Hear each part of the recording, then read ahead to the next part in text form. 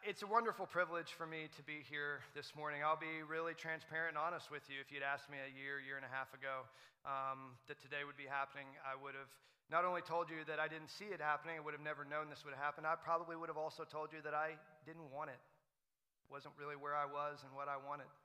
I think it's worth the time this morning to take a few minutes just to tell you a little bit more about myself and how we got to this day today to be here. I grew up as a missionary kid. My parents were missionaries in Guatemala. I spent most of my childhood there.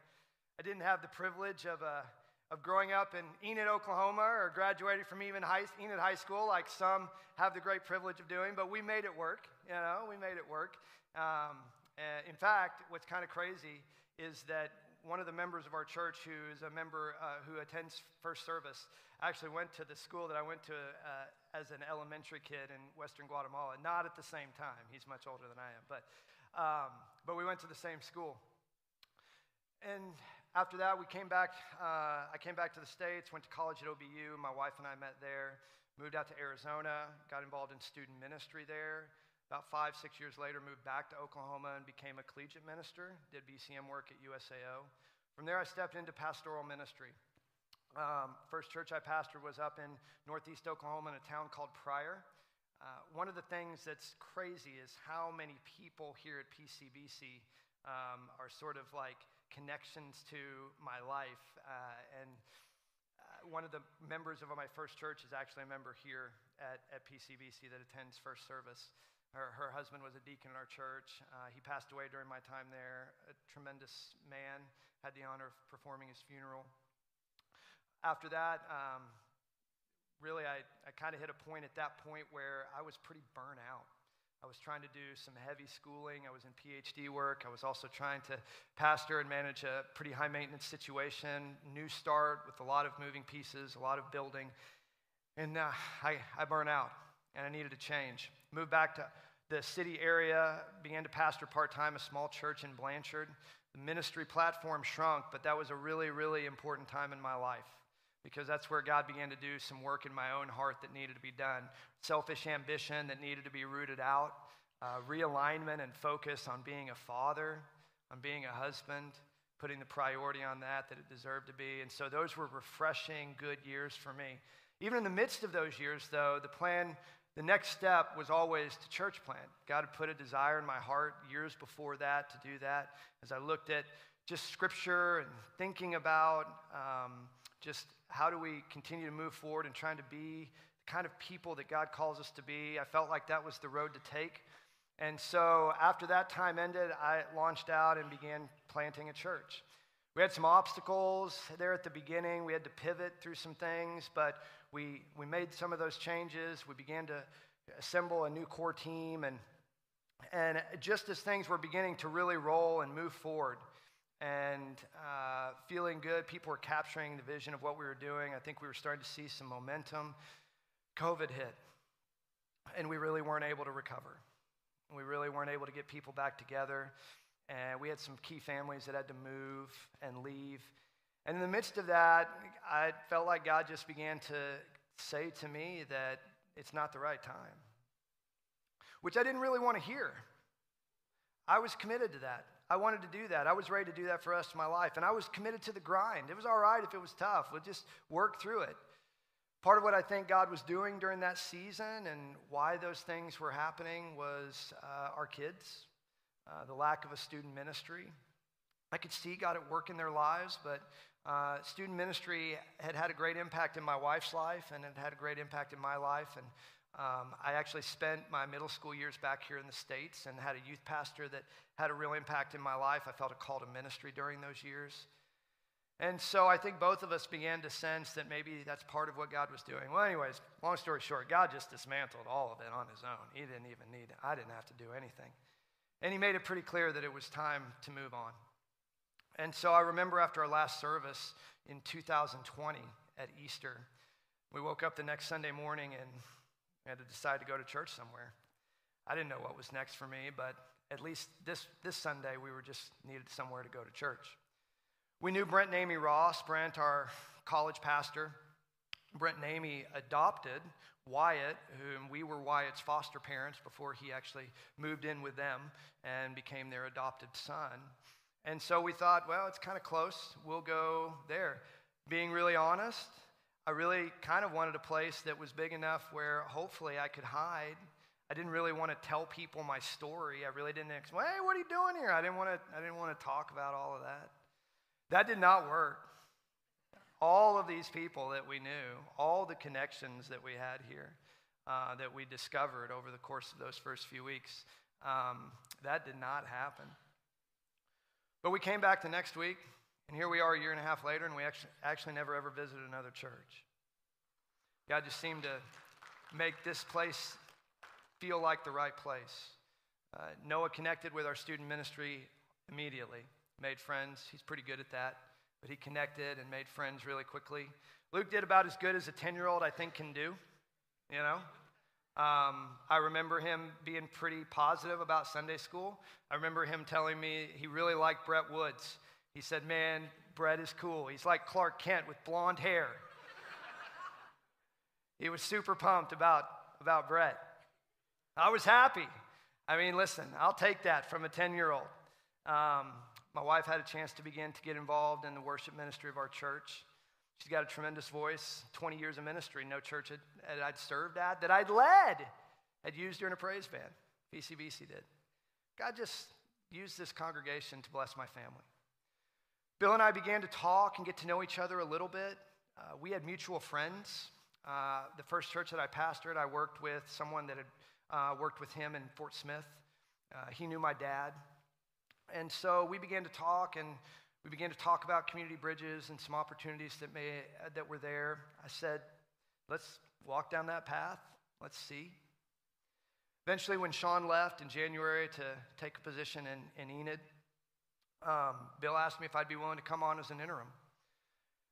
Was looking at a couple other options at that time, but the chance to be with my family was one that was attractive. And so I said yes.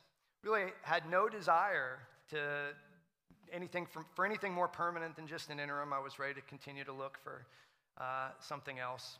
But over the course of this past spring, God really, I think, drew my heart to love this place, to love the team. I really grew to love and appreciate Bill and his vision and direction for what he wants PCBC to be. And I think God began to change my heart. I remember it was late April, and I remember just really clearly this sense of you need to talk to Bill. And that night I couldn't sleep. And usually when that kind of thing happens, it kind of is usually God. And so I went to Bill the next day and said, hey man, I need to talk to you. We hadn't talked about anything. I didn't know what they were looking to hire. I didn't know where they were in the process. We hadn't talked about anything, and I hadn't wanted to know up to that point. So we began to talk, and nothing got decided that day, but the door just kind of became opened. And as time passed, eventually Drew came in. Bill as Bill began to look at and evaluate the structure of personnel that he was interested in and some of the opportunities that may be there, we began to discuss what that might look like. And I felt like that was something that God was doing and God was at work, and that was something that I felt like I could do, a way that I could serve and help here at PCBC. Wasn't what I expected. I feel like the last few years have taught me that God's ways are not our ways, all right? But I don't know that there's a way that God could have put anything together any more clearly than he did. I don't think I said this to the staff. I don't think if I had an army working for me, I could have orchestrated all the pieces quite like God did. I didn't know what the future was, but I didn't expect it to be that. But God has been so good, and this feels like the right place. And it's the right place. It's been the right place for my family. And so I'm grateful to be here this morning to talk about Next Gen Ministry. And with that in mind, I want us to look at a passage that I think is appropriate as we think about the next generation and how we as a church can come alongside families to reach, to teach, and equip the next generation for Christ. So let's look at Matthew chapter 19, verses 13 through 15. Matthew chapter 19, verses 13 through 15. Our sermon title this morning, Jesus Loves Little Children. Jesus loves the little children. Matthew chapter 19, verses 13 through 15 say this: Then children were brought to him that he might lay his hands on them and pray. The disciples rebuked the people, but Jesus said, Let the little children come to me, and do not hinder them, for to such belong the kingdom of heaven. And he laid his hands on them, and he went away. I know these are probably familiar words to the vast majority of us, words that sit fine with us. They're not unusual. They seem right. But you need to understand that when Jesus spoke these words into the world that he spoke them, he was saying something that was socially and culturally radical. This was not the way that the world around him looked at and treated children. Here's what one historian says about that time. He says this. He says that in ancient Greece and Rome, children were considered non-persons. Ancient society was organized in what we can visualize as concentric circles. At the center were free-born adult males. They had the most value. Other people were valued depending on how similar they were to that model: women, foreigners, slaves, and children. Literature from the classical world describes children in tones of contempt, using adjectives like weak, fearful, and irrational. This demeaning of children had concrete consequences. Not surprisingly, it led to a cold and callous view of children. Abortion was widespread. Unwanted children were abandoned or exposed, left outside to die of hunger, to be devoured by animals. Children were treated roughly. It was considered normal to beat them. In Rome, fathers even had the legal right to kill their children for any reason. A negative view of children also contributed to a low view of women. The very fact that women were more involved in child rearing and more likely to develop emotional attachments to children was taken as a sign of weakness and vulgarity on their part. He sums up, children and slaves were the father's property, just material objects. To a very large extent, he would treat his wife, his children, and other household members as he pleased, without any fear of legal consequences. That included the right to sexually abuse their slaves, both male and female, adult and children. Brothels specializing in sex slaves, including children, were legal and thriving businesses. Abandoned babies were often rescued, then forced into sexual slavery. Romans who owned young slaves even hired them out to brothels. It was the world into which Jesus declared, "Let the little children come to me." Jesus' words were radical. They were not popular. They were not accepted. And that's what he says. I have 2 points for you this morning as we think about this passage. And here's the first one. This seems pretty self-explanatory. It's pretty straight to the point. We are to value and care for children. We are to value and care for children. Even as I think about Jesus, even the Jewish context in which he was, as we think about the Greco-Roman world in which they were present, even the disciples, it's just so striking, isn't it? That the disciples are so far away from the heart of Jesus in this passage. Even they are. I mean, over and over in the Gospels we see this, don't we? That Jesus, his feet are anointed with this expensive, expensive perfume and oil by this woman as an act of love and devotion. And all Judas has to say is, man, we could have fed a lot of poor people with that money. That wasn't Jesus' reaction. Jesus rebukes Judas for that answer. Jesus is touched. He's blessed. He's amazed at what that woman does for him. The blind man Bartimaeus on the road to Jericho. Son of David, have mercy on me, have mercy on me. And yet the disciples are just trying to move Jesus through the crowd. Keep going, keep going, keep going. Don't listen to him. Jesus hears him, and Jesus stops. The same is true here. The disciples rebuke these parents for bringing their children to Jesus, this rabbi, to bless them. They're so far away from the heart of Jesus. So far away. And listen, when I read a passage like this, let's be honest, I have a lot more in common with the disciples than I do Jesus. I do. That's me in the story. That's us mostly in the story. So even Jews, despite having a bit of a different worldview even than much of the Greco-Roman culture in which they existed and which they lived alongside, still don't get where God is coming from. They're still not in touch with the heart of God.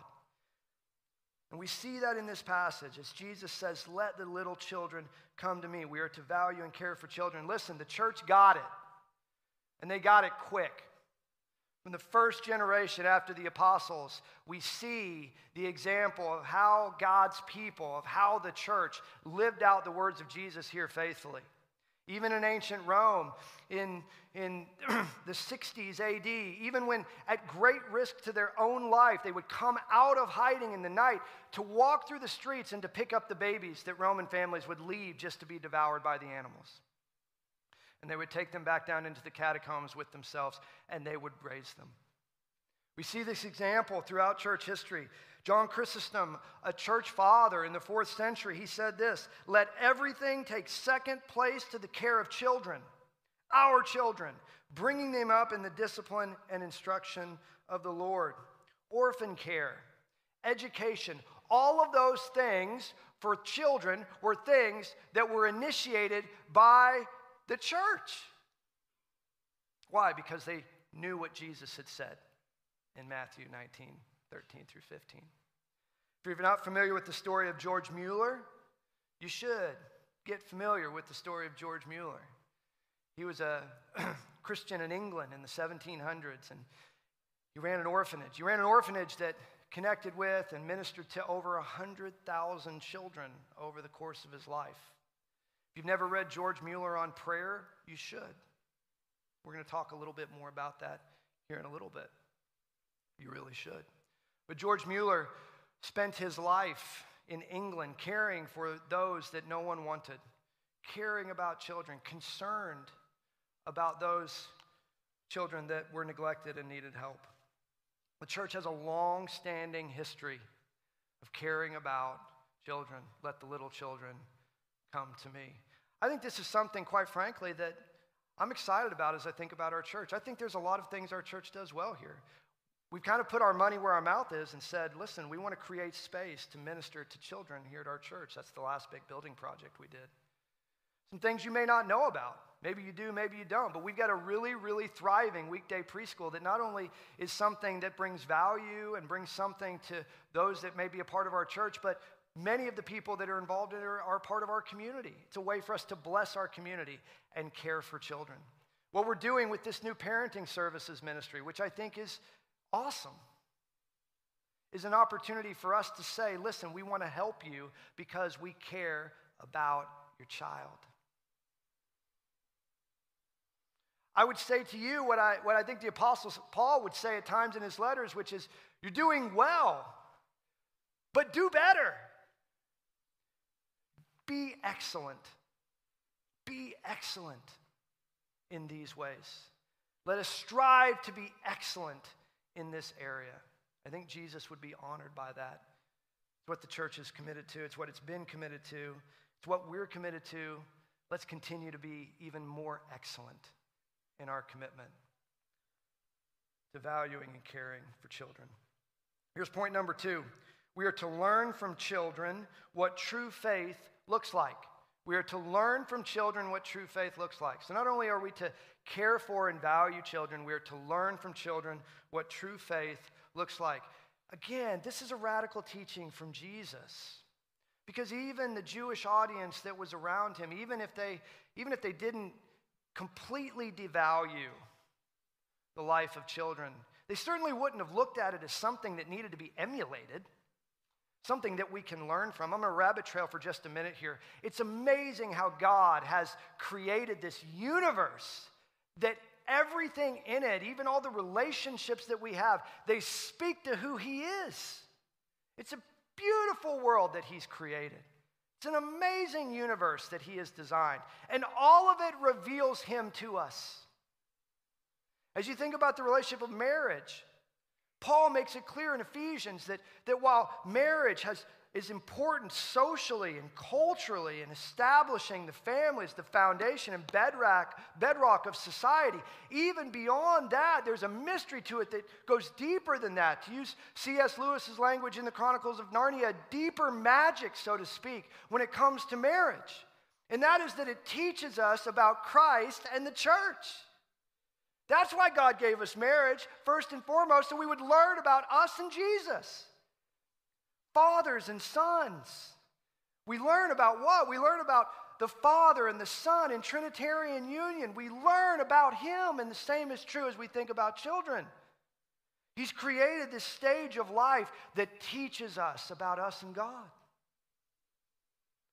And so we're to learn from this stage of life, this station of life.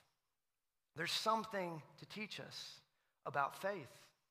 Go with me to Matthew 18. Turn over just a page. Just a page. Matthew 18, verses 1 through 4.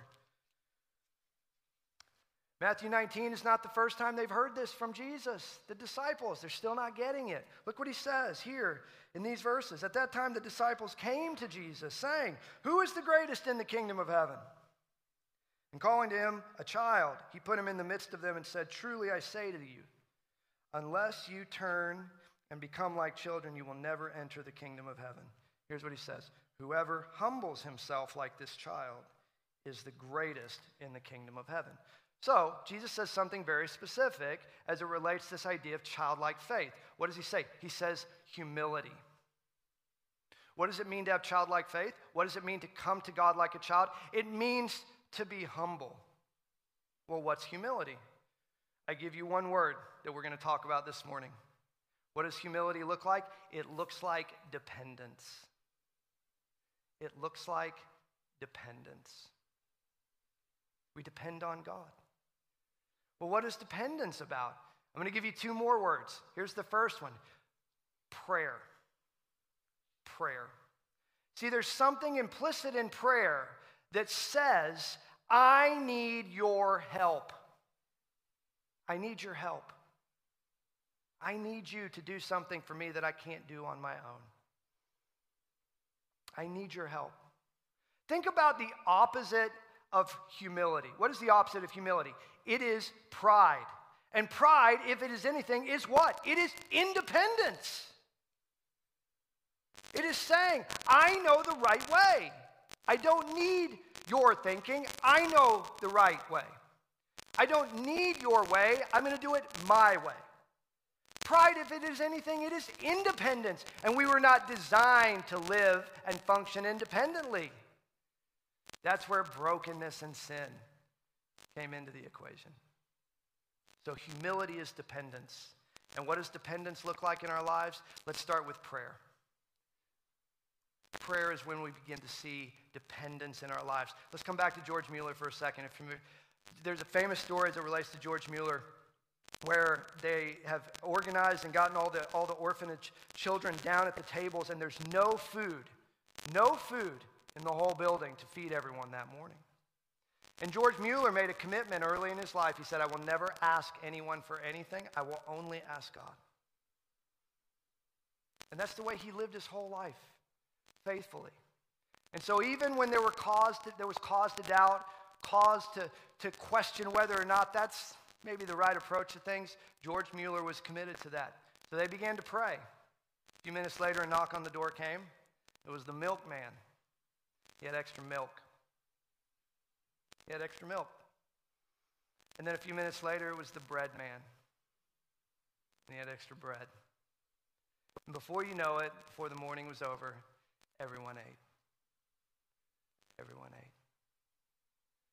It's easy to listen to a story like that. I listen to a story like that, and I want to gloss it over and say, well, that's not for everybody. That may not be for me. But I walk away from that too quickly in dealing with the reality of what it is to depend on God and what it is to be committed to prayer.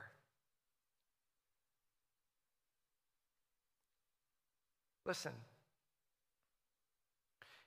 if we don't pray, it communicates something. It communicates we think we can do it on our own. Communicates we think we can take care of it ourselves. Listen, apart from even just how we reconcile that and wrestle that out for ourselves individually, as a church, corporately, there's a place for us to plan like we're in charge, but God forgive us. God forgive us when we don't pray like he's in charge. When we don't pray like he's in charge. And unfortunately, that's not what we do. You want to know how dependent you are on God? A great place to start is look at your prayer life. Here's another word for you real quick. Obedience. Obedience. There is no command in the Bible that says, parents, obey your children. Right? Much to the chagrin of our progeny, right? Yeah. But there is no such command because it doesn't work that way, right? It doesn't. It works the other way. Children, obey your parents. By the way, as you think about this idea of children, you think about, let's step back to this prayer aspect again real quick, independence. I mean, listen, think about a 5-year-old. What's a 5-year-old going to do if it needs to eat? It's going to go out and get it itself? No. It is dependent on someone else to provide that. If your 8-year-old wants a new game system, are they going to be able to get that on their own? No. They need you or a grandparent, but you. It's this picture, childlike faith is this picture of dependence. Because children are dependent. They need help. They're also called to obey. How well they do that, that's a whole other conversation. They're called to obey. What does childlike faith look like? What does dependence look like? It looks like obedience. It looks like doing what God calls us to do. And so as we think about Jesus' words, as he likens faith, true faith, to being like a child, he tells us it looks like humility. And humility is dependence. And some of the ways we can see that is by being people who pray and lean on him and go to him and obey what he says. That's what childlike faith looks like. We try to flesh it out. Jesus has some profound and powerful and radical words for us in these few verses. We're to care for and value children, and we're to learn from children what true faith looks like. Listen, the world and culture that we live in, it's amazing how much it is beginning to look like and sound like and act like the Greco-Roman paganism that Jesus spoke these words into in the first century. In a culture and a world that has been ravaged by rampant divorce, by relational dysfunction and brokenness, by the celebration of children mutilating their bodies in the name of authenticity and freedom, let Putnam City Baptist Church, let the people of God be a place that gives light and hope and refuge to children. Let the little children come to me. Let's pray.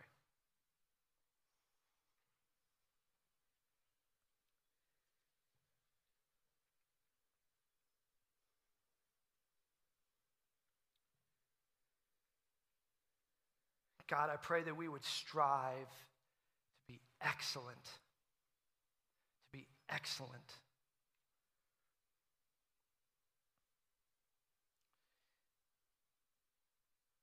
In caring about and reaching this next generation.